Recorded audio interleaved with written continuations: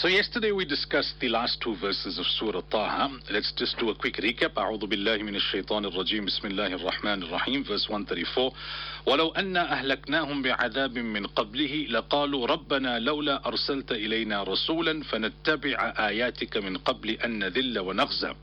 Were we to destroy them in any calamity before this, they would have said, O Sustainer, why did you not send a messenger to us so that we could follow your book before being humiliated and disgraced? قُلْ كُلٌّ مُتَرَبِّصٌ فَتَرَبَّصُوا. Say everyone is on the watch for the path. فَسَتَعْلَمُونَ مَنْ أَصْحَابُ الصِّرَاطِ السَّوِيِّ وَمَنِ اهْتَدَى.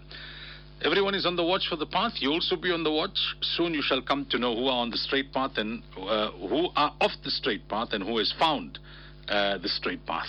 So the context I explained yesterday is they were asking for additional miracles. They said, show us such a miracle, bring us such evidence that will be irrefutable. And Allah Tabaraka wa Ta'ala in the preceding verses already indicated that the Quran is there.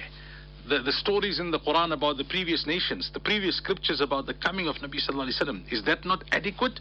Now Allah is saying that if I were to destroy you without sending a Nabi or without sending the Quran, then you would argue to say there was no prophet to warn us, there was no divine book to guide us.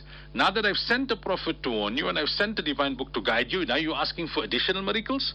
That is just not an excuse from your side. You don't want to believe, you want to be stubborn and obstinate, so you're making more and more demands, you're changing the goalposts. Therefore, Nabi Sallallahu Alaihi Wasallam is told that say to them, كُلٌّ مُتَرَبِّصٌ فَتَرَبَّصُوا. Everyone is on the watch, so you also be on the watch. Wait and see, as we would say in English. There's only so much you can do. After that, there's nothing more you can tell the person except to say, well, you wait and see. فَسَتَعْلَمُونَ مَنْ أَصْحَابُ الصِّرَاطِ السَّوِيِّ وَمَنِ اهْتَدَى. Time will highlight that who is on the straight path and who has found the straight path. And it should not be that by the time it becomes so clear to you that it's too late for you to do anything about it. That, alhamdulillah, brings us to the end of Surah Taha, and it also brings us to the end of the 16th juz of the Quran Kareem.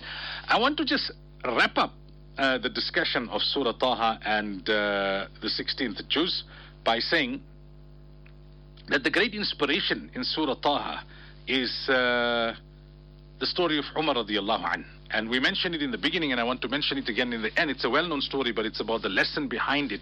That Umar radiallahu anh set out that day to kill Nabi sallallahu alaihi wasallam. The reality is that Umar radiallahu anh actually volunteered when the Quraysh wanted to know that who is there who is ready to kill Muhammad sallallahu alaihi wasallam. He volunteered. He actually volunteered. But when he was sent to his sister and brother-in-law's house first, he had no intention of listening to the Quran, but his ears fell upon the verses of Surah Taha.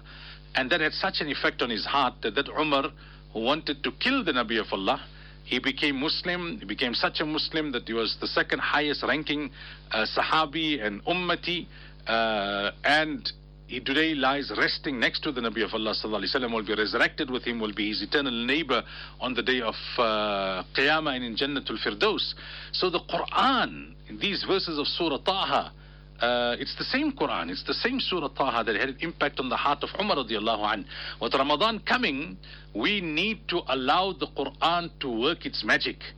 Read the Quran, study the meaning of the Quran, memorize the Quran, even if it's one line a day. If you don't finish in your lifetime, Allah will make you finish in the grave. Practice upon the teachings of the Quran, improve your recitation of the Quran, your tajweed, share the message of the Quran with others, become from Ahlul Quran. It's not only for ulama, it's not only for huffaz, not only for the pious. Why should we not endeavor to become pious? Share the passion for the Quran with others, develop a passion for the Quran. This month of Ramadan gives us the opportunity.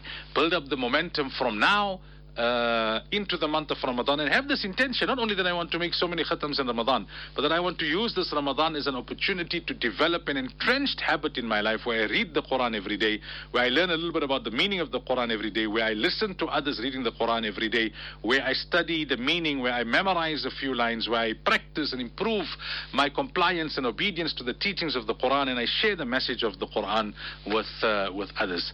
We make dua to Allah Tabaraka wa Ta'ala that He grants me the tawfiq and grants all of us the tawfiq, inshallah. We make dua to Allah Tabaraka wa Ta'ala that He accepts from us the tafsir of Surah Taha, and that He grants us the ability to do the tafsir of the remaining surahs of the Quran Kareem.